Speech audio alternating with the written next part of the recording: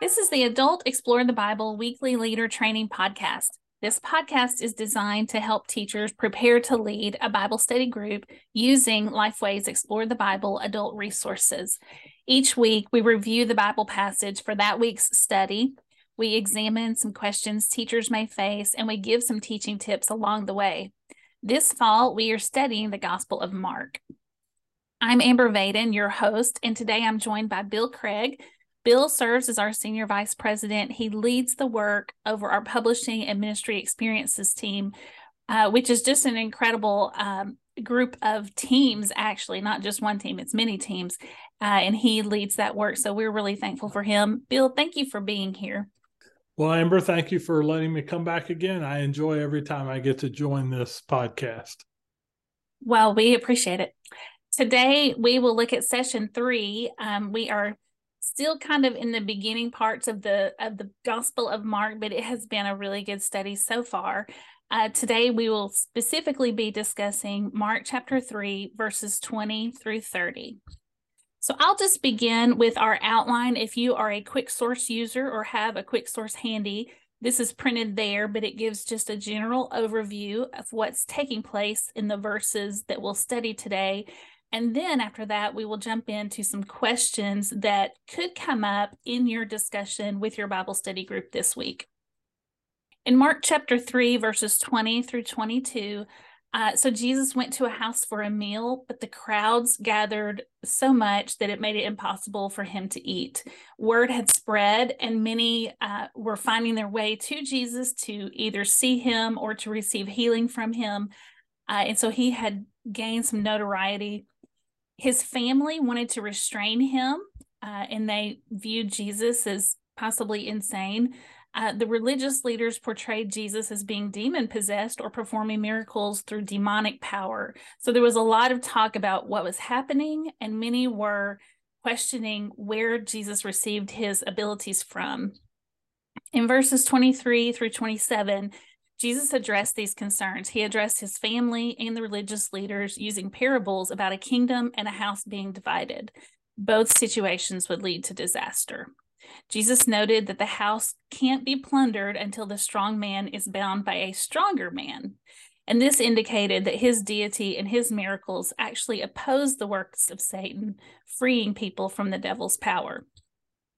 In the final verses 28 through 30, Jesus issued a warning that all sins can be forgiven except for blaspheming the Holy Spirit.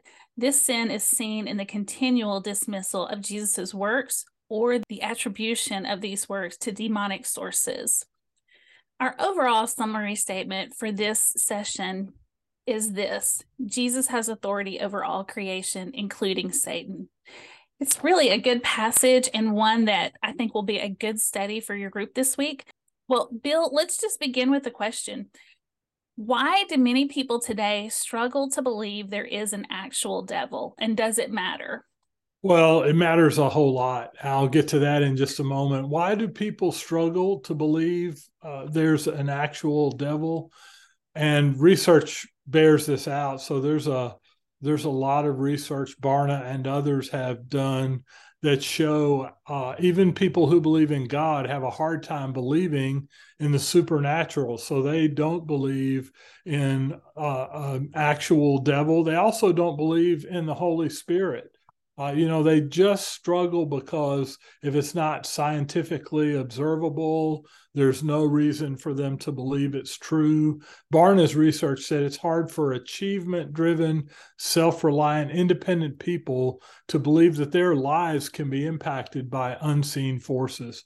So we just live in this culture where people have a hard time believing there is a supernatural world around us. They're just convinced that what is in our natural world, what we can see and touch and feel and hear and observe, that's what is real. They have a hard time believing in the supernatural. But it's so important to believe. You asked that question, like, is it important to believe? Mm-hmm. Well, it is. Jesus believed. In Mark chapter 1, the gospel writer tells us that Jesus was tempted by the devil. In Luke 4, 1 through 13, you have the whole episode described how Jesus is tempted by the devil, and Jesus speaks with the devil and rebukes the devil and uses scripture to send the devil away. It's so important. First Peter 5:8 says, your adversary, the devil, is prowling around looking for who to devour. And Ephesians 6:10 and 11 talks about the kind of spiritual warfare we're in every day, where the supernatural powers, our battle is not against, the principalities, but against these demonic, unseen forces that are in the world, even though we can't see them. So it is important to believe that there is a supernatural world, that there is spiritual warfare. Jesus believed it. We should believe it. It's around us, all around us. It is. And, you shared some statistics, and I see that. I see that in just friends and family and acquaintances that maybe don't necessarily put a lot of stock in something that they can't see. And so I see that, but I think it is important, especially for believers, just to recognize that we have an adversary. You shared the scripture. We have an adversary that is prowling. A couple of other names that I think are important to remember. He is called an accuser and a deceiver. And the more we can remember that, the more we can recognize maybe how he is accusing and deceiving us, and so that we can stand firm and know how to handle that. So it is really important, even just to recognize he is trying to tempt us to sin. And so the more we can be on the alert for that, the better off we are. So that's exactly right. So another question again about Satan, but this one it's just a really good question. Since Jesus has authority over Satan, why is he allowed to deceive people and tempt us to sin? Well, this is a fascinating, difficult, mysterious question for sure. So in Genesis chapter 1, when God creates, he looks around, and at the end of Genesis 1, the Bible says he looked around and he said, this is very good. But by the time Genesis 3 rolls around, there has been something that's changed, because now we have in the garden the tempter, the serpent who comes to tempt Adam and Eve to doubt God's word and to undertake practices that God has told them they shouldn't undertake. So something has happened between, chapter 1, where everything is good, and chapter 3, where Satan comes in as the deceiver, as you mentioned, and he deceives and tempts Eve and Adam to sin. So what's going on, and why has that happened? Well, I don't know that we'll ever fully be able to answer that, but as Jesus is being tempted by the devil in Luke chapter 4, the devil says to him, if you'll bow down to me, I'll give you this world, which was given to me. So it's not ultimately Satan's world. He has authority to act in the world, but it's limited authority, and it's been given to him by the one who has ultimate authority. It is God's world. And Jesus, as Jesus is being approached at the very end of his ministry, Luke chapter 22, he says to those who've come to arrest him, who are representing the darkness in the world, who are driven by the tempter, by the deceiver, he says, this is your hour. The dominion of darkness has come. So it's a limited time period. Satan is then defeated on the cross. His power is already a lost cause. I believe he's attempting now to take as many as he can with him into eternity in damnation, because he has lost and he's a sore loser. So while the Holy Spirit works to convict people of Jesus and who he is, Satan is trying to cast doubt on that and cast doubt on Jesus's righteousness. Even the Lord's Prayer, Jesus prays, lead us not into temptation, but deliver us from the evil one. Why does Jesus teach us to pray that way? Because this is an opportunity for believers to trust in the Lord, to grow in their faith, to stand against the one who has rebelled against God, and to choose to follow Christ instead. So I'm not sure that answers the why question completely, but it does answer the question of what's the scope of Satan's power. It's limited, and it's already been defeated. His power is already defeated. Mm-hmm. Christ has already won the battle. It's a temporary authority that he has right now. I think that's really helpful and encouraging. So that is the good news that we can kind of cling to and know he is just grasping. Satan is just grasping for what he can do right now, but he does not hold all power. So that's helpful.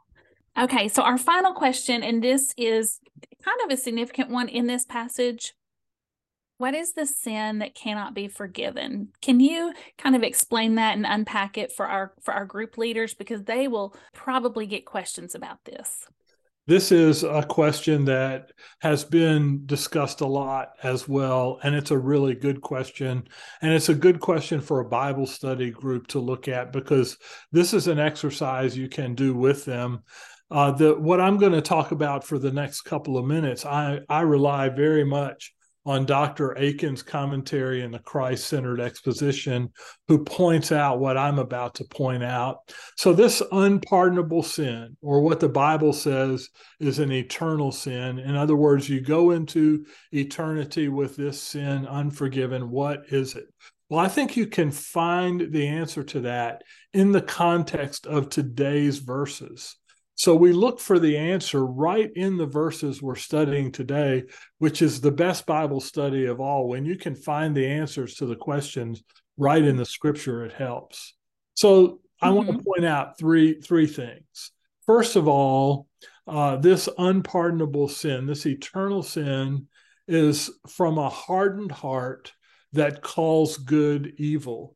In verse 22 of chapter 3 in Mark, the scribes come to Jesus and they call Jesus possessed by Beelzebul. He drives out demons by the ruler of the demons. Jesus is good, holy, and righteous, but these people who are opposed to him are coming to him, and they're calling him, who is good, who is holy, something that is evil. So a hardened heart that calls good evil is a part of what this unpardonable or eternal sin is. Secondly, we see that it's willful, intentional, spiritual blindness. You mentioned when you were doing the outline that Jesus uses two really good parables. The parable, the house divided against itself can't stand, and no one can plunder a house when the strong man is there, unless a stronger man comes in. Jesus is using these parables because he's trying to point out the illogic of the Pharisees who are coming against him. So they're trying to say he's casting out demons by demons, and Jesus is just pointing out how ridiculous that is.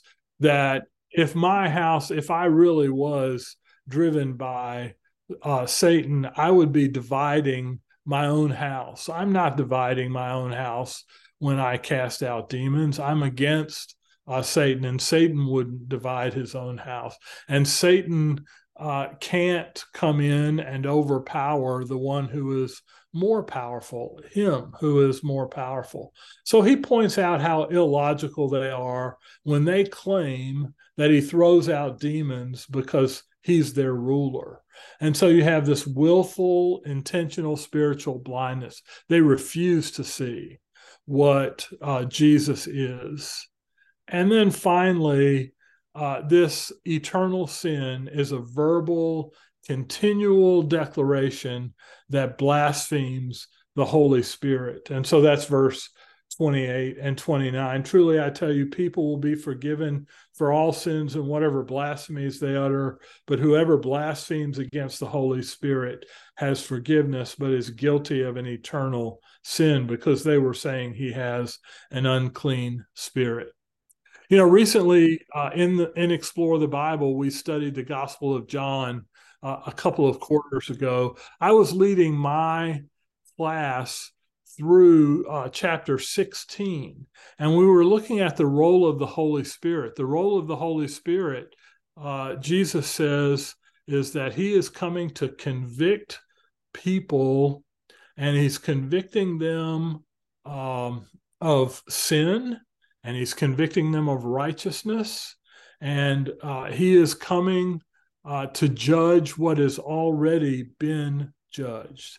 And so when the Holy Spirit comes to convince people, to convict people that they are sinful and that Jesus is righteous, to speak against the Holy Spirit in that moment, to say, I'm not sinful.